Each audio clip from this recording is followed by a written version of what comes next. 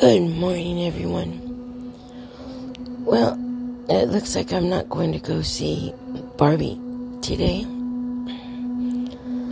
My husband woke up with a tummy ache, and I felt sorry for him because it sucks.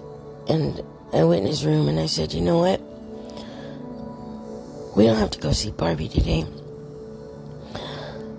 And I said, it's not like we have kids where we have to go and do something, That's okay.